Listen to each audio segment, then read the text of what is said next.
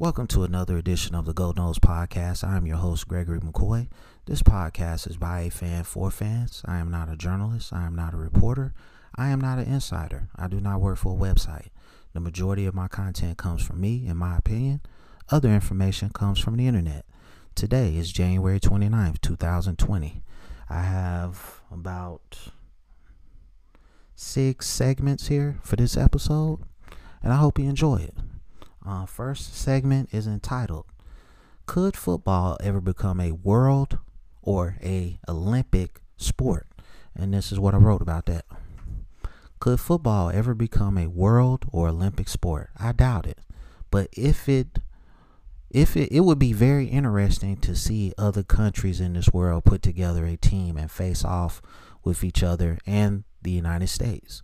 Most countries around the world hate American football. The global game is soccer, or football, as they call it. Countries or continents that I think could put a decent team on the field: Australia, Russia, China, Canada, Mexico, Europe, Jamaica, and Africa, just to name a few. It would be crazy. I would love to see it happen. That would make the Olympics that much more enjoyable. To me, seeing the ESPN commentators that do the Saturday night college football games to call something like this would be awesome. I doubt if pro or major college prospects would play in this fantasy exhibition, so you might have to turn to FCS or Division II. Players either way, I think, either players you would get, I think the USA would dominate. Football, American football is our game. Just like basketball was our game, and it took, years and years for the world to catch up, and they're here. They've got, you got the Greek Freak, you had the Gasol brothers. I mean, back in the day, you had Drazen Petrovic, excellent 3-point shooter. So in the NFL, they have some of the games in London, but if you could start a league like that or do it in the Olympics, I would love to see it. I mean, I think we would dominate. Like I said, you wouldn't even have to put pro players or major college prospects out there. You just put FCS or Division II out there and we'll dominate. Because it's our game. It's going to take the world several years to catch up. Just like, the United States sucks at soccer. That's the world game. And we really haven't caught up to it. Because soccer is not a big thing here. I know the MLS is doing really good, but it's never going to I don't even see it overtaking baseball. Baseball's number 3 now. So, I mean, we'll see what happens. I don't think it's ever going to happen that this will ever be a world or an Olympic sport, but it's just food for thought, man.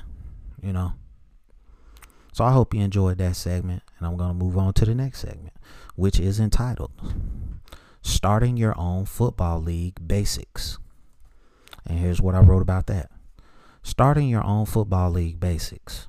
Assuming I have a unlimited bankroll, I would roll out a 32-team league.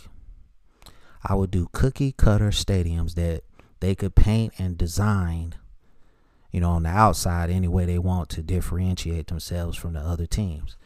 50,000 seating capacity, all indoor with real grass. I would have solar lighting to take care of the grass properly. I would do whatever within legal means to get fans to come out, give away cash, cars, food, etc. My teams would be based in smaller metro cities like Raleigh, North Carolina, Columbia, South Carolina, Orlando, Florida, San Antonio, Texas, Sacramento, California, just to name a few. No salary cap.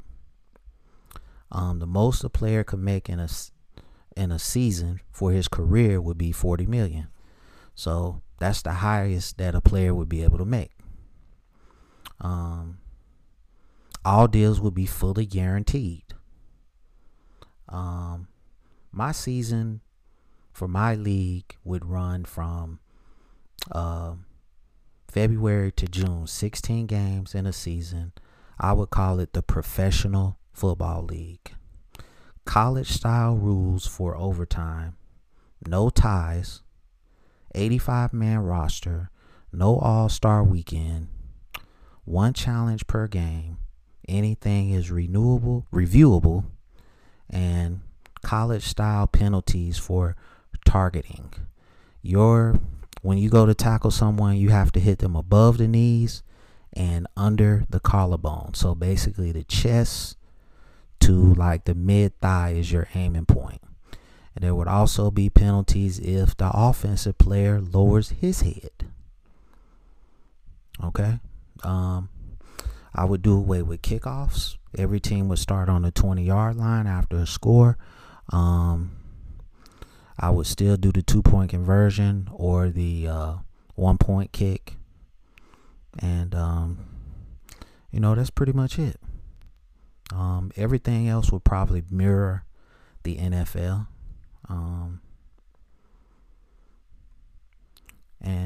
Let me know what you think about that. That's how I would start my own football league. So the next segment is entitled "Why and How I Became a Florida State Fan." Why and how I became a Florida State fan. It started with Deion Sanders. I saw him play against Clemson one year. He ran, I don't know if it was a kickoff or a punt, but he ran it back for a touchdown. I was locked in as a fan from that point on. Why I became a Florida State fan? At some point, a kid who loves football has to choose his teams. I chose Florida State just because I love the colors and the logo. The rest was history. Going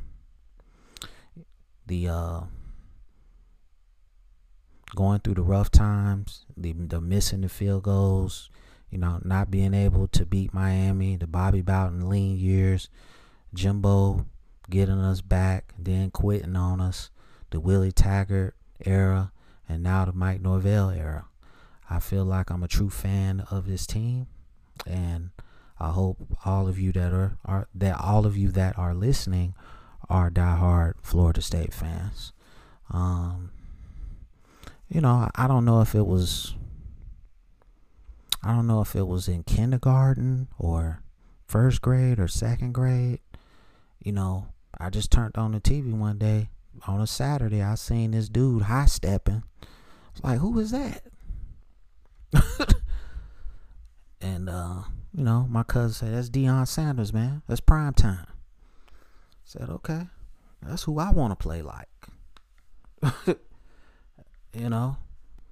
So you go outside and you play, Sandlot. This the guy you mocking. You running the ball in for a touchdown. You high stepping. You dancing.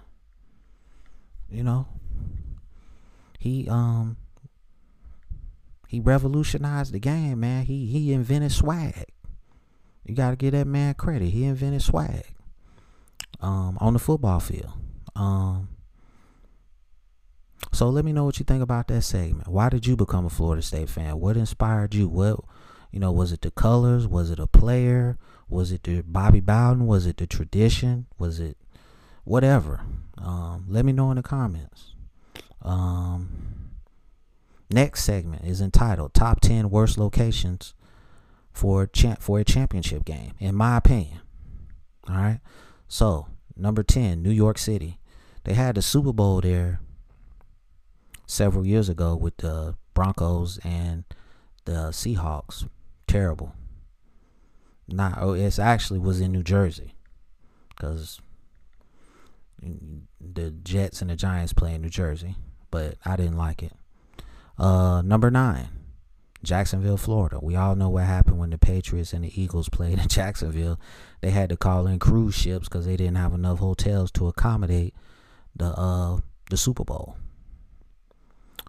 Seattle, Washington. Just not a good place for a game.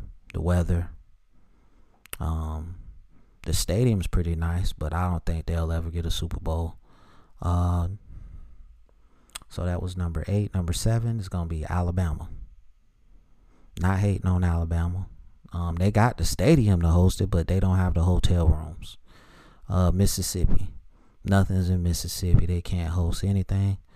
That was number 6. Number 5, Arkansas. They don't have enough hotels to accommodate the Super Bowl.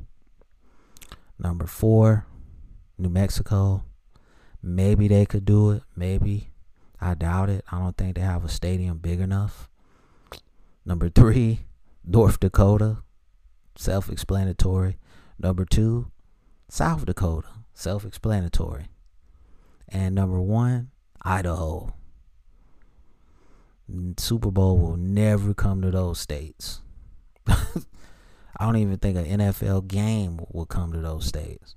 And I always wondered, like, for the top 5, like, who do they follow as far as sports teams? I always wondered that. So let me know what you think about that top 10 worst locations for a football championship event. Next segment is going to be quarterback or pass rusher. Who is more important, quarterback or the pass rusher? All right. Most will say the quarterback is the most important, a no-brainer. But a great pass rusher can affect what a great quarterback does on every play.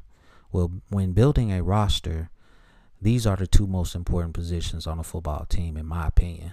The age-old debate will continue forever, even as this year's pro draft approaches. You got Joe Burrow and Chase Young, quarterback, pass rusher, that will probably go 1-2 in the draft. This just proves my point even further. A great pass rusher can wreak havoc on the offense, and a great QB quarterback touches the ball on every single play. So one could conclude they are equally as important. However, I'm going to have to say that having a great quarterback is more important to me. A guy that can make clutch plays in clutch times is invaluable to me. So I have to say that the winner is the quarterback. I mean, this great game of football, you see it all the time. You know, every team is searching for their quarterback. The Miami Dolphins still haven't replaced Dan Marino. All right. Maybe the Buffalo Bills have finally found a replacement for Jim Kelly. And I think the Patriots are about to go through this same thing. You know, Bill Belichick had Jimmy Garoppolo, and the owner made him trade him. So instead of having maybe, 10 or 12 years, 10 or 12 more years of success, you're only going to have like 2 or 3 unless you go out and get a free agent that you feel is going to get you back to where you need to be. But I just don't think that's going to happen. So let me know what you think about that episode. That segment. And my last segment for this episode is entitled Florida State 3-9, beat all your rivals, or 9-3, lose to all your rivals. And this is what I wrote about that. I would pick lose to rivals. As much as that would sting, FSU, Florida State, needs a winning season real bad. 9-3 and a bowl to get to possibly 10-3 would get Florida State back in good standing with the recruits. Florida State desperately needs that. Not to mention the uplifting effect it would have on this fan base. Beating your rivals is always a goal. Winning every game is the goal, but getting players is the goal too. And top players. Having a losing season at Florida State is unacceptable, but some fans who hate our rivals so much, they would probably take the 3-9 just to brag at our rivals that Florida State did not lose to them. That's just a crazy way of thinking, in my opinion. 3-9 would not be good for Mike Norvell. A lot of people, including me, would say Willie Taggart 2.0. But I hope this fan base doesn't think like that. So the winner of that, comparison or versus is 9-3. I would rather go 9-3 and lose to our rivals and have a winning season and potentially go to a bowl game. So let me know what you think about that segment. This podcast is available on YouTube, Apple Podcasts, Google Podcasts, and Spotify Podcasts. If you're listening to this on YouTube, please scroll down to the description, click on one of the links. Please rate, review, and subscribe. I thank you guys for all your support. I want to thank all my subscribers who listen every day. I really appreciate it. And as always, go Noles.